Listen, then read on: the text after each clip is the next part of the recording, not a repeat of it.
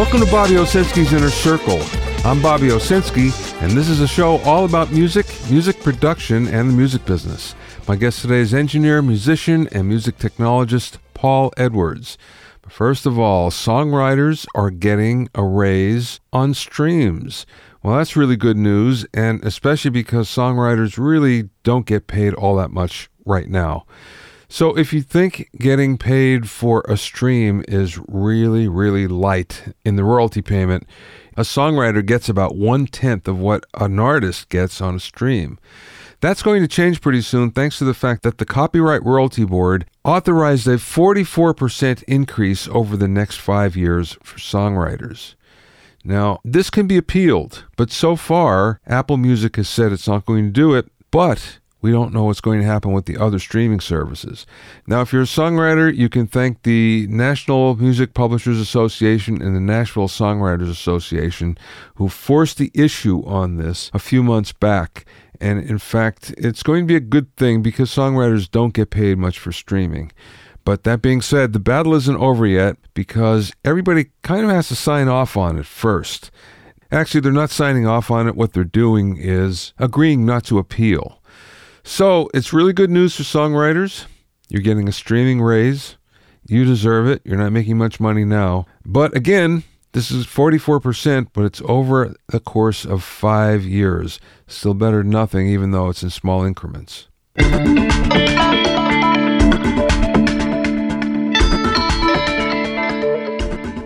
If you have any questions or comments, send them to questions@BobbyOInnerCircle.com. Don't forget about my online courses on mixing, production, branding, and music business success at BobbyOwsinskiCourses.com. Also, get an expert analysis and objective opinion of your songs and mixes as a member of my Hitmakers Club. Go to HitmakersClub.com to learn more. Now let's talk about sample rates. Sample rates used to be a bigger deal than it is today, but in some ways it still is and still raises some questions. For the most part, it's a confusion, especially to many beginners, to choose a sample rate. But the way I see it, there's never a good reason to use 44.1. The reason why is, for the most part, CDs are no longer important, and really 44.1 doesn't sound as good as the other sample rates. Way back in the early days, when storage cost a lot, that was more of an issue because all the other sample rates are higher and therefore you'll need more storage. But today, that's not the case at all. 44.1 gives you no advantages whatsoever.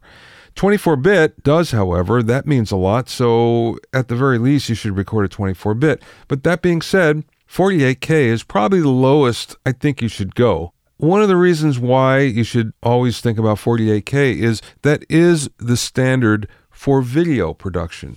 So all audio for video is done at 48K, although there's a movement to 96K for that. Now, 96K in recent years has become the standard in most audio production, and there's a number of good reasons. Yeah, it does sound better. Does it sound a whole lot better? Well, I don't think so, but it does sound better. However, from an archival standpoint, it's important that you really consider doing 96K. The reason why is Apple considers anything that's 9624 high resolution and therefore really wants it on their Apple Music platform. Apple Music has been collecting 96K files for at least 5 years, maybe it's 6 years now, and for the most part, it's a good idea to record it as high a sample rate as possible because at some point in time, we'll look back and we'll say, wow, anything less than 96K was the Stone Age. So now it's really easy. It doesn't cost you anything in terms of plugins or in terms of track count or in terms of storage. So why not do it? It will just sound better. Now we get to 192.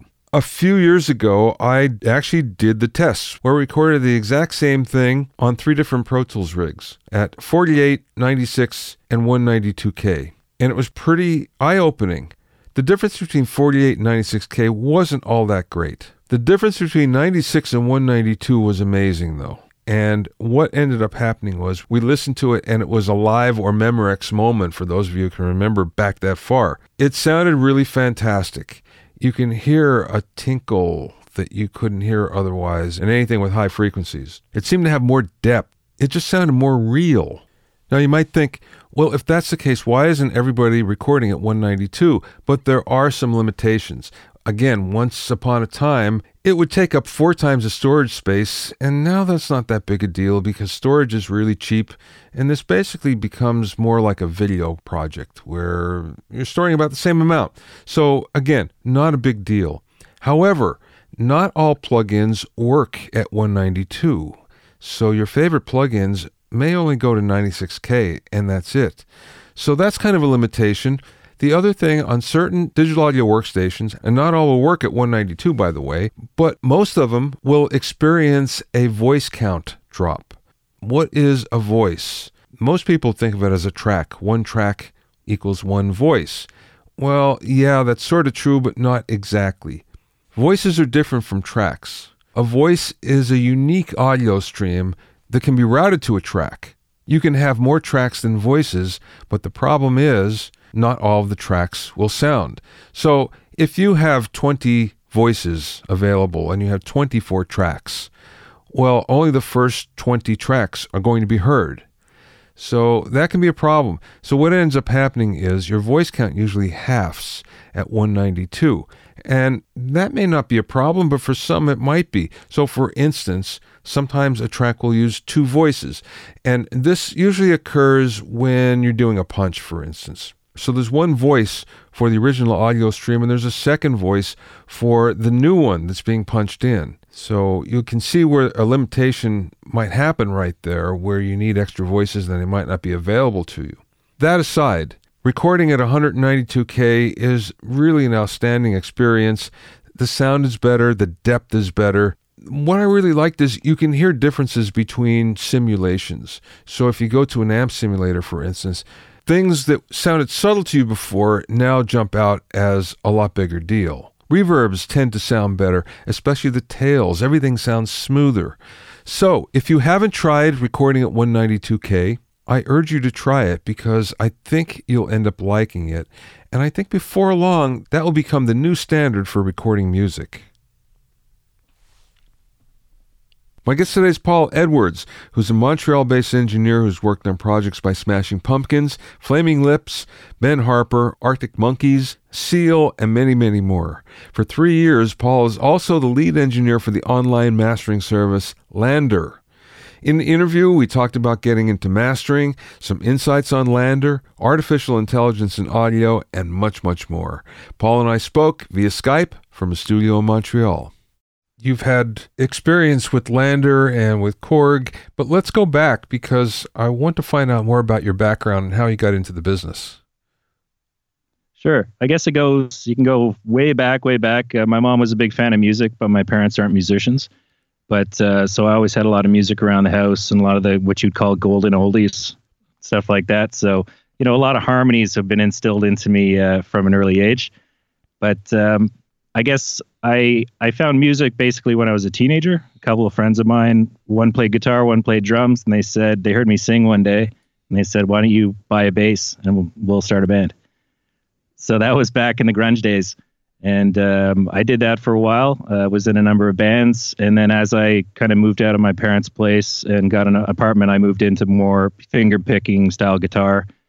And then over the years, I've been in tons of bands, heavy bands, from heavy rock bands to country rock bands, oddly enough, and, sort of more traditional rock bands. But in my career, I work with a whole bunch of different genres of music. I really got the recording bug, I guess. I moved to Sweden in my early 20s, and then I recorded my first album there with a friend of mine. And when I came back, I worked as hard as I could that summer to buy my first digital recorder, which was a Korg D1600, if you remember those. I do. So that's when I started to actually record bands, and that was a few years before I actually studied recording at Concordia University up here in Montreal. No, wait, you moved to Sweden. What was that like musically? Sweden is huge on music. I actually took a Swedish music history course when I was there and a whole bunch of other things. I was on a couple college radio shows. One was international radio and another one was in Sweden, so I didn't speak that much when I was on that show. But they invest a lot. I had friends while I was there where the government would pay for their rehearsal spaces, and it's they love music and they're huge music fans and they're a huge exporter of music in the world. So that was a ton of fun. So a lot of interesting music coming out of there at that time and since. Well, I'm just curious, what's the prevailing type of music? We know they're exports, but I'm just curious, what's it like on the ground? When I was there, it was 99, 2000. So there was a lot of what you would imagine, a lot of disco, dance music, but a lot of indie rock as well.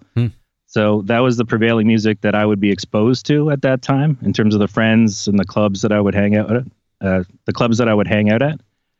But since then, I keep in touch a little bit with the radio station that I worked at. I'll see their playlists. They usually have 3 playlists, and I would see that every once in a while. And it's what you would imagine. There's a playlist that has a lot of pop and dance. There's a playlist that has a lot of rock still, and then there's a playlist that will have primarily hip hop or urban music. Is it imported, or is this native hip hop? They kind of have something similar to CanCon, which is the Canadian content laws, where you have to play a bunch of Swedish music. Don't quote me specifically on that, but at least at the radio station I worked at, which was the largest studio called Lund Radio, the largest studio radio station there, they would make sure that there was a lot of Swedish music on the playlists. But of course, you're influenced by the major labels, like everybody is. So they would get free CDs from the music labels, and an agreement to play, choice cuts that would come out in singles that were being released. Yeah. Okay, so then you come back to Canada. Is that when you went to Concordia? Yeah, I was still finishing university at that time.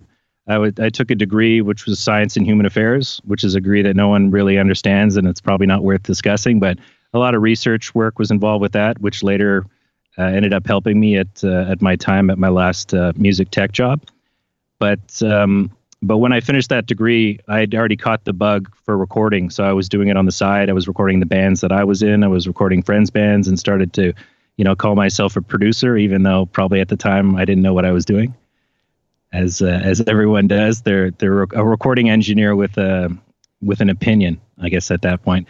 But you want to call yourself a producer because it makes you sound cool and important. So I did a bunch of that on my own, and then after I finished my undergrad, I kind of snuck my way into the electroacoustics program at Concordia University. And from there, I did that for a year, and then from there, I used that to sneak into their advanced sound engineering program. So I kind of begged and pleaded with the head of the department, saying, I know that I'm not in the actual music department, but this is the only thing I really want to do. And if you could please let me join up with the rest of the crew. So I think I was kind of blessed in terms of someone took a chance on me at that point. And then that's where I started having access to a big concert hall, which is the Oscar Peterson Concert Hall. And he had a bunch of fun gear in there. He had donated his radar system, and there was a Pro Tools HD system and a bunch of other things. So we do a lot of overnight sessions, starting at 10 o'clock and get out of there at 6 a.m. And this was back in the days where you'd have to burn everything down to a DVD. And then we eventually, a couple of years later, because I was there for 4 years studying recording, and towards the end of that, I got my first LaCie drive. I think it was 160 gigs, and it cost just under $500 or something like that. But it definitely made bouncing down the sessions at the end of the day to take them to the home studio a lot easier. So I think back on those days, and it was a lot of fun, but there was a lot of work, a lot of late nights, and the time you spent backing things up. Now that we have hard drives all over the place, kids don't know how good they have it these days. Yeah, no kidding. It's funny. I just actually kind of went through that, where I like to back my session up completely and take it home with me and if I'm somewhere tracking, for instance, because I want to be able to work on it at home. I want to be able to do edits and stuff like that. And I recently had a project that just took forever to back up. It was like an hour, and we couldn't figure out what was going on. And then when I got it home, I realized there was a bunch of tracks that weren't included anyway. There was a problem in the backup. And the whole thing, was kind of like, well, this is defeating the purpose of going quickly, because it's not. So it just goes to show you that it doesn't always work the way it's supposed to. No, it certainly doesn't. And I guess I've only lost one hard drive over the years, but it happened fairly early on in my career. And ever since then, I've been very careful to back up all my stuff. So I have about 15 hard drives kicking around, and recently set myself up with a RAID system. I can't believe it took that long, but I've got a double 8 terabyte RAID system. So everything I work a lot on my computer, and then I'll transfer it after every session to an SSD drive. So a really quick Samsung SSD drive. So I have it in 2 places, and then periodically throughout the week, I'll transfer it over to my RAID system. Funny you should mention about drives going down. The only time I've had problems with drives is on a RAID system. Oh, really? Yeah, who would have thought? I'm still a little paranoid. I just got it set up last month, but I still don't fully trust it. So I'm going to keep it, like, as they say, the 1-2-3 or the 3-2-1 rule. I don't fully trust it. If it's on the RAID system, it still has to be somewhere else. So I have stopped backing up things to DVD, which I don't think that's necessarily the smartest plan, because I'll still have people contact me, say, remember that last CD launch or the final show that we did for our band that you recorded live? Well, do you have that? And I'll go look through all my DVDs and I'll find it and I'll send it to them. So this is stuff for like 10, 15 years going back, and you're obviously, you come off as a big savior, and it's nice to be able to send all that data back to the bands that maybe they've come back for a reunion show or something similar, and they want to put some things out. Because back in the day, obviously there wasn't the internet wasn't what it is today. So there wasn't all these like platforms, and even YouTube didn't exist at the time. So sometimes these bands are getting together and putting together some old footage, and you want to get access to their old recordings. When did you get into mastering? Mastering, I think perhaps like a lot of people, I got into mastering just because it was out of necessity. I had a mobile recording rig. I didn't have a studio at the time, so I had a small studio maybe in my apartment, and then my jam space, and I would record in a whole bunch of different places, and I would go see the artists. So a lot of the way that I got a lot of my experience was actually doing a lot of live recordings. So a lot of live shows. I've done hundreds and hundreds and hundreds of them over the years. So when you're delivering that, you're recording, you're mixing, and you have to master it. So I started to learn about mastering, and then, butchering things with an L2. And, oh yeah, for a long time thinking that the L2 is the be all and end all. I still do use some Waves plugins from time to time, but they tend to be more effects based things. And my compressors and my EQs tend to be other third party companies that I tend to trust. Well, the interesting thing is, so you had a pretty, I don't want to say long, because it's not like in terms of decades or anything, but you had a pretty good amount of experience in mastering and digital mastering anyway, before you got to Lander then. Is that one of the reasons that you got the gig there? Yeah, I think so. I was up at the time, I was up against some other pretty big engineers.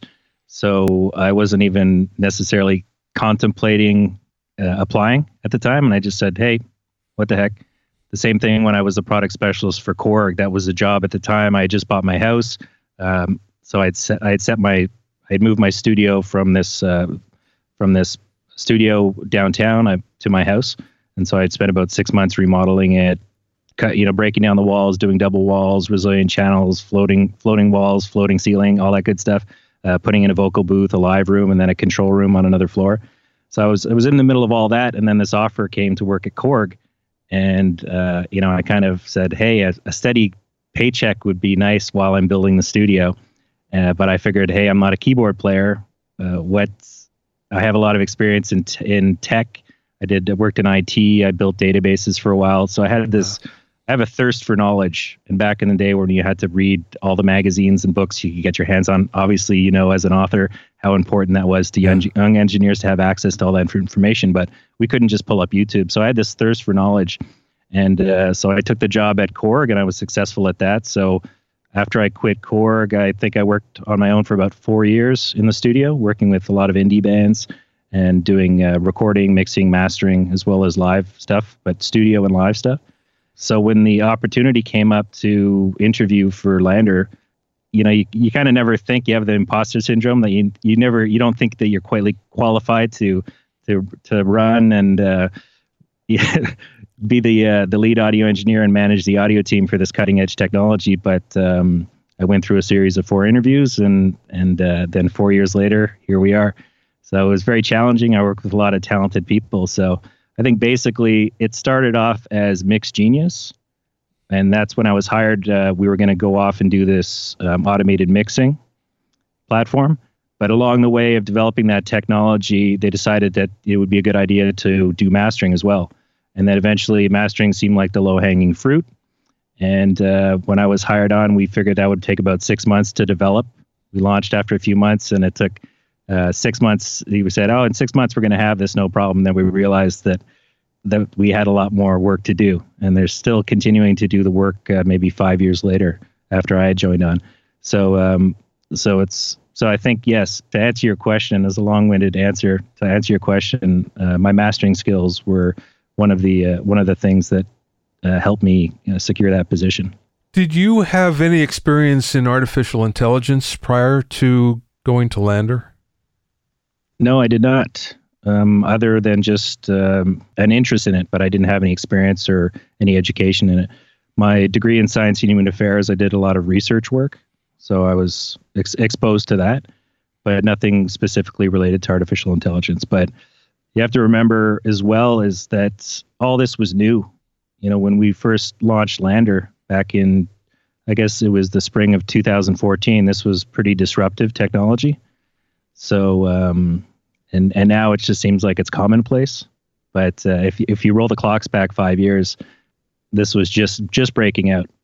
We did have a lot of research behind us when we took it on, but we were really making things up from scratch at this point. So we're developing testing methodologies, and basically I was brought in to run and hire the team that would translate what's happening up in the mastering engineer's brain and the decisions that we would make to turn that into an automated system that could at least simulate the processes typically involved in the mastering process. And that's all AI then? It's AI driven, right? Yeah. Okay.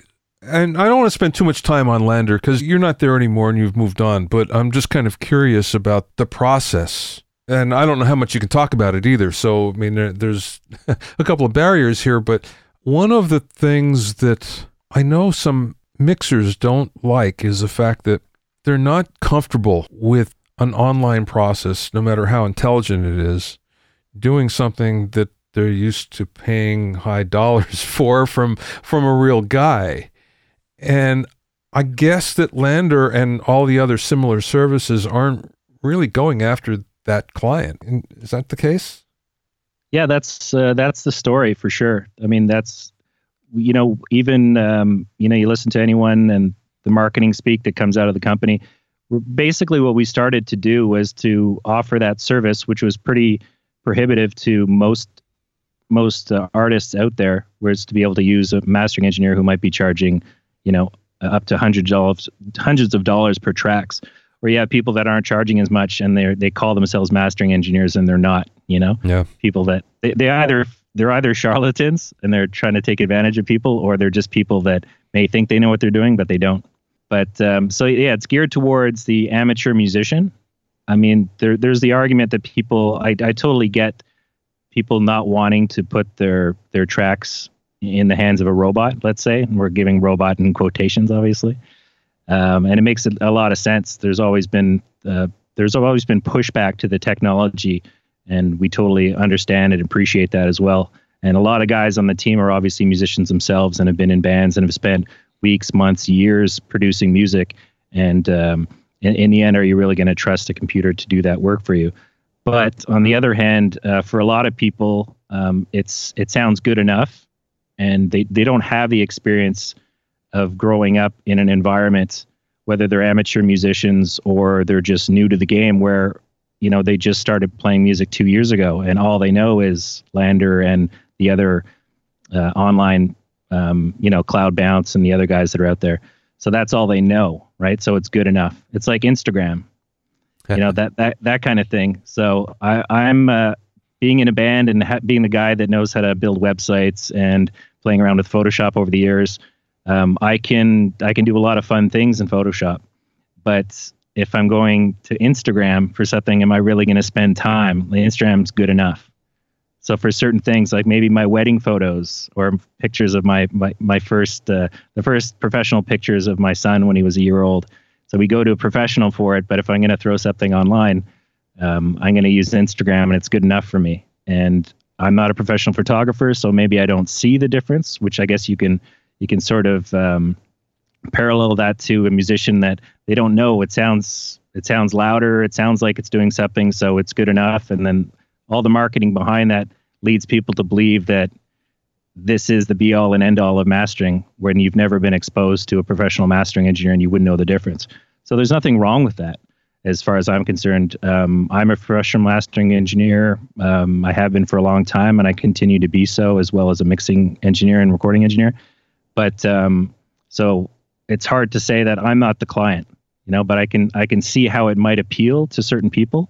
And I don't really see anything wrong with that, but I continue to master my own work and encourage people to use an actual person, because there's limitations of what the technology can do compared to someone who has a lifetime of experience listening to music and perhaps a decade or 2 decades worth of actually working in audio. Now, see, where I see LANDR and the similar services come in is the fact that now just about anybody could buy some very powerful mastering tools, and virtually the same ones that mastering engineers are using. And that's all well and good, but the fact of the matter is they're so powerful that if you don't know what you're doing, you could pretty much end up making it worse instead of better, and it happens often. So in a way, you're better off taking that money and spending it on an online service, and at least it's going to keep you out of trouble. At least it's going to sound good without going over the edge. And that's kind of the way I look at it. Unfortunately, I think there's, the tendency of, I have this brand new mastering tool and I'm going to use it to death, or overuse it to death is generally the case. Yeah. And there's no shortage. I mean, every company seems to be coming out with their own mastering plugin on a yearly basis. And some have more success than others. But it seems to be the hot ticket item these days. Do your own mastering. But like you said, you can get yourself into a lot of trouble. And not that I really use multi-band compression, or rarely even use it, but something like that could do a lot of damage to a young, inexperienced engineer, or even an experienced engineer that doesn't have the time working on the plugin. You can really kill your mixes that way by doing something, let alone not having a proper limiter to use. If you're just using an L2, you basically just have a couple, you can't really tweak it that you could in a Pro L or a DMG limitless or something like that. That's a very more powerful limiter that can be very, very useful in the hands of a skilled mastering engineer. Yeah, and see, here's the thing that I kind of realized, because I've had mastering engineers and really great mastering engineers as friends, as buddies for a long time. And when I watch them work, I'm always amazed at how little they do to make it sound great. And that's the one thing that if you have a tool, you're not going to do, generally speaking, if you don't have that experience. Adding a half a dB here and a half a dB there, or minus a quarter dB, it shouldn't sound different, but it does. In the hands of somebody that's really good, it can just make it sing, make a track sing. And yet the average person who's mastering on the same monitors that they mixed on is compounding the problems. And of course, half a dB, they probably can't hear the difference. So it's they're not going to help it. Yeah, exactly. And yeah, it tends to be the incremental steps. Sometimes a mastering engineer, as some of them say, I just use an EQ and a compressor and that's all I ever need. I tend to have a lot more in my stack. I don't necessarily use everything in my stack. But I think over the years, I've found that it's all the little incremental things. I did a post on Instagram a little while ago sort of saying, plan on just having your mix engineer master your tracks or slap an L2 on your tracks. Like, good luck. Here's an example. And I had like a screenshot of maybe 7 plugins that I had. And they're not doing a lot of heavy lifting, but everything is doing a little thing it's all incremental improvements. Just tiny little moves. Sometimes you need, depending on if you're working with an indie artist, you might have to do some pretty serious moves in terms of surgical EQ for the most part, I'd say. Just fixing irregularities. And the mixing engineer himself or herself could be very talented. But as you said, maybe that they don't have the proper headphones, they don't have the proper speakers, and more importantly, they don't have the proper room. And like we're not all as fortunate to, you know, maybe lived as long as you or I have, where we can, you know, treat our room, or we have our own place, or, you know, say we're, you know, the younger musicians are recording out of a jam space or rehearsal space or their parents' basement or in their apartment, or, you know, the list goes on and on. So I definitely know what it's like to have access to limited gear and limited space. But now that I have my own, you know, proper room that's been acoustically designed by someone else, and I have my Barefoot speakers and my Avocet and a lot of other fun toys, that I can actually know what I'm hearing, and I shoot my room, and it's very flat with a couple little irregularities, but I know those irregularities and I know where they are. I think I lost track of what we were saying, but yes, you agree. I agree with you, Bobby. That's what is important here. No, for sure. Let's get back to AI for a second. It seems like more and more audio, especially plugins, are including machine learning, artificial intelligence. Where do you see that going? Because you're more connected to this than anybody I know. For sure. I think it would be extremely helpful. I'm not sure which way to come at it, and I tend to talk in tangents, so I hope that your listeners will be gentle with me. But as an experienced engineer, maybe I'll come at it from this way. As an experienced engineer, you know, when you sit down, you know what to go for. You know how to, you know, which EQ you're going to use, what type of compressor, you know, and then going from what type of compressor or what type of EQ, specifically the model and the make of the plugin or the hardware that you're going to go to achieve the sound that you want. So we know that, but it took years and years and years of practice. And going back to one of your old mixes is a great example. It's a very humbling experience. And I did that this year. And I only went back to a mix maybe that I had touched in 2011. And yeah, I don't know what I was up to. And I thought it sounded great at the time, but it definitely did not sound great to me at this time. So I think I might have come at this from the wrong direction. But the point I'm trying to make is I wouldn't want to give up the control, because I have access to, you know, the tools I need, and I have the experience to know exactly what I want to do, and no computer is going to be able to make those changes. Are they going to be able to do a decent job? Maybe in some cases. It depends on the material. Maybe they'll do a great job in some cases. It just might get lucky. And, you know, like we touched on before, maybe it'll sound good enough to a lot of people. But coming at it from the other side is, I would have loved these tools, you know, like tools from, let's say, from iZotope, where you can analyze and you can say, well, I think maybe here are your problem areas, and maybe here's a suggestion for an EQ curve that might work out. It may or may not work out, but here's a starting point. And I think I would really love that, because I was thinking about it the other day, and there was one of my recording teachers, my instructors or professors, whatever you want to call it, at university. He had just come back from a year in Nashville, and we were super excited to work with him, because we kind of tended to get one was a classical guy, and this guy was the more rock guy. So we couldn't wait to ask him every question that we had about how do we produce a rock record.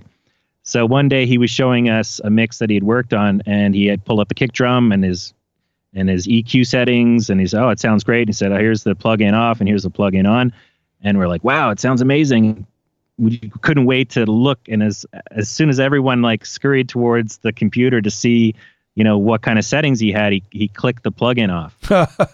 So we couldn't, and I think we were kind of lightly infuriated at the time, and just felt like, well, why can't we see like where, you know, he was basically scooping the mids and boosting 60 hertz and maybe boosting 5K or something like that. But it was night and day for us. And as young engineers, where we had no idea. And again, I have to remind your listeners that this was before YouTube and anything where you could just search, how do I EQ a kick drum?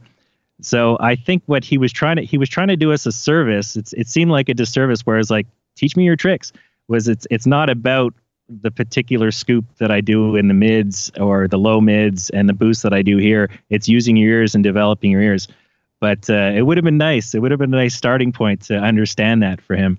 So as a young engineer these days, or inexperienced, maybe a hobbyist that's coming, retiring and getting into it, I definitely see that these tools do have a use and are very useful for a lot of people. So I'm glad that they're out there. They serve a purpose, but they could cause a lot of damage with people that don't know. They just say, oh, I I pressed this button and it calculated something for me, and it told me it should sound good, and I guess it does, but they don't. Because as you know, it takes years to develop an ear to, and maybe it doesn't matter as much for a lot of people these days who are using samples or doing a lot of electronic music, or let's quote unquote urban music, where they don't have to record a live band. But yeah, so it could be damaging, because this plugin or algorithm could say this sounds great when in fact it doesn't. But recording drums used to be one of the most daunting things I could do, especially recording live bands, either in studio or a live setup. But once, after years of doing it, it's one of the most fun things to do. Yeah. As you know, it's like, I can't wait for this challenge of like, how are we going to tune this drum set, and where are we going to put the mics, and how are we going to position it? Because when you start, I always have to remind myself, I'm like, we just put mics where we thought they would go, without having any idea where they should go. And before you develop your ear, you can't know that, normally last time it worked right there, but this time it's going to work when you pull it 6 feet away, or 6 inches away. Yeah. What I've noticed about the intelligent plugins is that most of them were resisted by veteran engineers at first. And now most of them embrace anything that's new like this. And the reason why is because of speed. And if it will get you in the ballpark faster, that's what everybody wants, because everybody just wants to get through this as quickly as possible. We all love mixing, and geez, we'll take as much time as possible, but, why spend 6 hours when you can do it in 5 or 4? You know what I mean? Yeah, I hear you. So I see a lot of engineers, and this is post as well as music mixers, that will use some of the intelligent processors, and it will just get them in the ballpark, and they'll know, right away, okay, yeah, this is better, or this is not, and okay, let me take it from there. But again, there's that experience level that you're talking about, that at least you know where to go. I'm curious, though, do you see AI being used in audio in the future in any way that it isn't being used now? That's an interesting question. I'm not sure. So I guess we'd have to go over how it's being used now. It's being used to help people with their mixes. It's used to simulate mastering. It's used for, even AI is being used to compose songs, which that always seems like a bit crazy to me, but maybe it's fine for composing songs for, little TV commercials and multimedia stuff. And that's fine. It's always interesting. It's more of a curiosity to me than I would actually ever think of using something like that in terms of creating a song, because it takes the fun out of it, Yeah. We all get into it because we're creative people. So I guess just thinking of it that way, what would potentially be the other ways? I don't know. I don't know what we haven't touched on yet. Do you see it being used in processors where it isn't being used yet? Perhaps like automating some mundane tasks. I think there might be a few plugins out there, but sort of like, assembling a CD for you, from everything, like making the whole tedious process of assembling a CD and adding, DDP information and spacing, all that sort of stuff. That could be interesting. But in terms of other things, I don't know. There's a lot of stuff out there that they've already touched on, like the fundamentals of EQ and compression. What more is out there than EQ and compression? The tuning, though. Tuning's a great thing that I came to late, I guess, in my career. And I'm a singer, and so I always, if I had the chance to produce someone, I would always get them to sing it the way that I want to, and be able to coach them and get them there. So, but, the more I mix other people's material that's recorded outside my own studio, and I don't have my hands on the vocalist in session, or I did a lot of live recording as well. So tuning, Melodyne, and, I use the UAD auto tune, and I have the Waves tune as well, but I've been using Melodyne more and more, and that's been fun, and it's been a lot of fun in terms of, it's not AI, but if Melodyne had some sort of automatic harmony generation, for people that aren't musical themselves, and like, well, I don't know if it's going to be a major third, or where is it, and where can I place it? And picking the scale like you have to now in order to do it. Yeah. I think that would be very useful, something like that, which would help to add things, which doesn't take away from the musicality and the creative side of things, but it would help augment a mix, those little things. And maybe a more intelligent drum editor. Yeah, that's a good one. Without taking all the feel out of there. Without killing the feel. Is there something about AI that users don't know or aren't aware of? I guess I'm not the world's expert on artificial intelligence, but I think the word AI and machine learning gets kind of bandied about a lot, and it's kind of we touched on that earlier, that it's kind of like the hot thing that's out there. So I think the risk of it being the hot thing is everyone's kind of jumping on it and maybe claiming to do AI, but they're not actually doing proper AI. And you'd have to speak to a hardcore research scientist with multiple PhDs to figure out what is AI and what's not AI and what qualifies as machine learning. But it's kind of I'm just thinking about the top of my head, and I don't know if this is a very bizarre analogy, but it's when something like a health craze comes in, and it's like sugar free or low in cholesterol, and it's a product that's been around for 100 years and it's never had sugar in it, but all of a sudden it's sugar free. Yeah. So I think there's the risk of people jumping on the AI bandwagon and claiming to do artificial intelligence when it's actually not technically speaking artificial intelligence. Mm-hmm. Okay, Paul, so you do a lot of different things, and some of them, like restoration, we haven't even touched on yet. What's the hardest thing out of all of them? What's the thing that you kind of look at and go, oh, I got to do this today? Yeah, it's true. Sort of a jack of all trades, master of a few, I guess. I think it's that inquisitive mind. I always want to be learning something else, and I always want to be challenging myself. And whenever I'm starting to improve in one area and I feel like I have something locked down, for example, for mastering, I recently got back into mixing, which I've done a lot of mixing over my career. And I've been trying a lot of really fun things over the last few months, just working on people's projects. And it ends up taking a lot longer to do a project, but you end up learning a lot. So I think, having to be like a turnkey studio system and engineer over the years, it's just lucky for me that I don't really get bored of anything, and I don't really hate doing anything, because I don't mind listening to a song a million times. People are like, man, you're producing this band, you're mixing this song.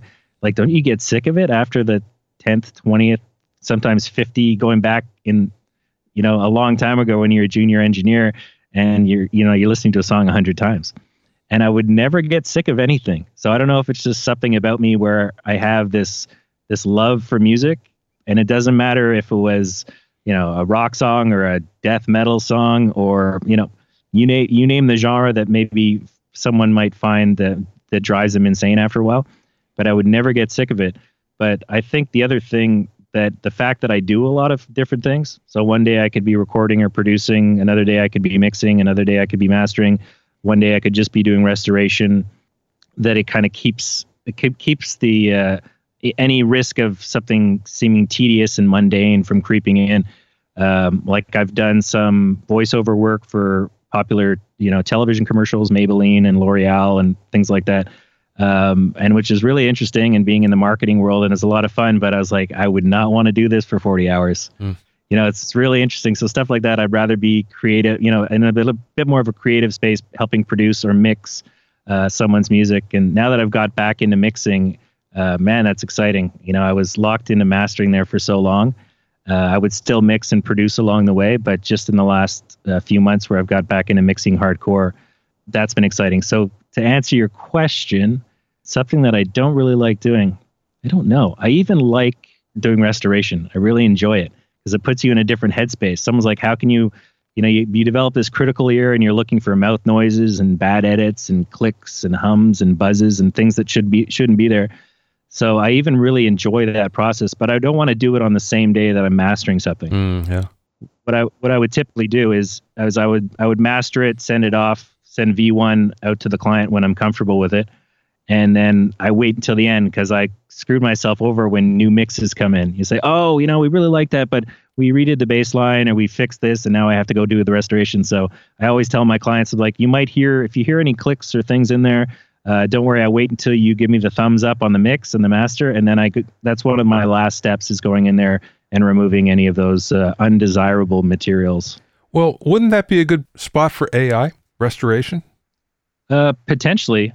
I would think that would possibly be a very complicated thing to do, because it's when is the breath noise desirable? When is it something you want? When is the mouth click that natural, like you can go too far with restoration, and it really takes, because you kind of take on like a producer's role in terms of like, what did the mix engineer just actually want to leave in, and what actually just did he miss because he wasn't paying attention. That's not his job. Typically, the mastering engineer would go and fix those problems, or an auto-tune glitch, or a dropout, or something like that. It's our job as a mastering engineer as the final step. You know, they could be blasting stuff, working on the mix till 2 a.m. Who knows if they're partying in the studio, and they send off the mix and say it's done. And you're kind of like, sometimes you'll check with them, depending on your relationship with the producer or the engineer. Say, hey, I just noticed there's something in there, and did you want it in there or not? And they're saying, oh, great, thanks. I don't know how I missed that. It's not really their job. They're working on the creative. One of the most creative parts of it is to get that mix out. And then the mastering engineer or the QC engineer who works for the mastering engineer, it's their job to find these little problems and then bring that to the client. Some clients might react differently to that, say, oh, thanks. And some be like, oh, there's no problems. There's no errors in my mix. My mix is perfect. So, but I feel in the most part, people are you either just don't say anything and you just fix it. And, you leave in what you think is there. And I guess maybe I wasn't experienced as a producer and a mixer and an artist as well, I might not know what to take out and what to leave in. Yeah. But one of the most fascinating things that I found is the higher you go up when you start working on major label stuff, you figure that there'd be no errors. And it actually kind of seems to be the complete opposite. Yeah. Maybe it's shrinking budgets. Maybe it's always been like that. But I found like a lot of the major stuff that I worked on, there was just a ton of clicks and bad edits and auto-tune irregularities and Makes me crazy. Yeah, but I love it. It's kind of like one of these funny little things to do. Like I have other engineers that just send me their stuff to do audio restoration on it. And obviously over the years, I've become very quick with using RX. I've been on RX since RX2. And my professor at Berkeley, Jonathan Weiner, was the guy who introduced me to that. And when I first started, we spent about a week working with RX, and it just blew my mind. Yeah. I was like, I can't believe you can take out things that, and just demonstrating that to clients are like, oh, there's this whatever crazy thing in my mix, and I'm not going to use the mix because it's in there. And then I was like, well, I send it back to them. I was like, it's gone. And they're like, well, you saved the song's going on the album. So that's going back to RX2. And I think I'm on RX6 Advanced at this point. Yeah. And the technology is amazing. But I enjoy stuff like that. It's weird, but I guess it puts me in a place where I don't feel sad at the end of the day. Restoration all day. I hear you. And I don't wish. There's some guys that just want to be recording, just want to be in the recording studio. And I know what it feels like that. I know what it feels like after a 14-hour day in the studio to hit your pillow and just feel such a sense of satisfaction. Yeah. So I know what that excitement is, but that's why I try to do it every once in a while. But in terms of my schedule these days and having a couple young kids at home, I really enjoy being able to mix people's projects and master projects and do restoration because it's very flexible. I can work for 4 hours and then I can rest my ears, and someone's not paying for that hour while I go work in my garden or change the tires on my car or pick my kid up from daycare. So it really works. The schedule really works well for me at the moment. Last question, Paul. What's the best piece of business advice that you've ever received from somebody, or maybe you learned along the way? I guess this one is maybe I've got a few. I don't know. Potentially controversial is don't quit your day job. You got to pay the rent, buy gear, and work at night and work on the weekends and get your stuff done. That's what I did. I've had 40-hour-a-week jobs for most of my career. I would take years off here and there, and then opportunity would come up like Korg or like Lander, and I would take a break. But I would always be doing things at night. I would always be doing things on the weekend. You can find time to do stuff, and then it allows you to buy more gear and invest in other things. And it can get in the way of your creativity, and there are traps in terms of not being, spending less time jamming, spending less time doing shows, spending less time writing, but it's a reality. So I guess that would be one. Don't quit your day job until you absolutely can, I suppose. And I would collaborate as much as possible. Find people that you can support and vice versa, and build a community and learn from each other. Because even though there's tons of resources online, there's nothing quite like getting together with someone, and don't worry about them stealing your ideas or vice versa. Just support each other and you'll learn from each other. Even if it's someone that might not know as much as about you, maybe they know more about video editing and maybe they know more about stuff, but just showing someone will actually help you improve your skills. And then the last one, I guess, is it's a little boring, but set yourself up with a nice RAID system. You don't want to lose. You don't want to lose that information. It surprises me all the time about how many people just have everything on one Glyph drive, and then it could all go poof. Yeah. And it's the last 10 years of their work. And so, yeah, back up your stuff. You can find out more about Paul at pauledwards.ca. That's Paul Edwards, all one word, .ca. Thanks for listening and being in my inner circle. Remember, if you have any questions or comments, you can send them to questions@BobbyOInnerCircle.com.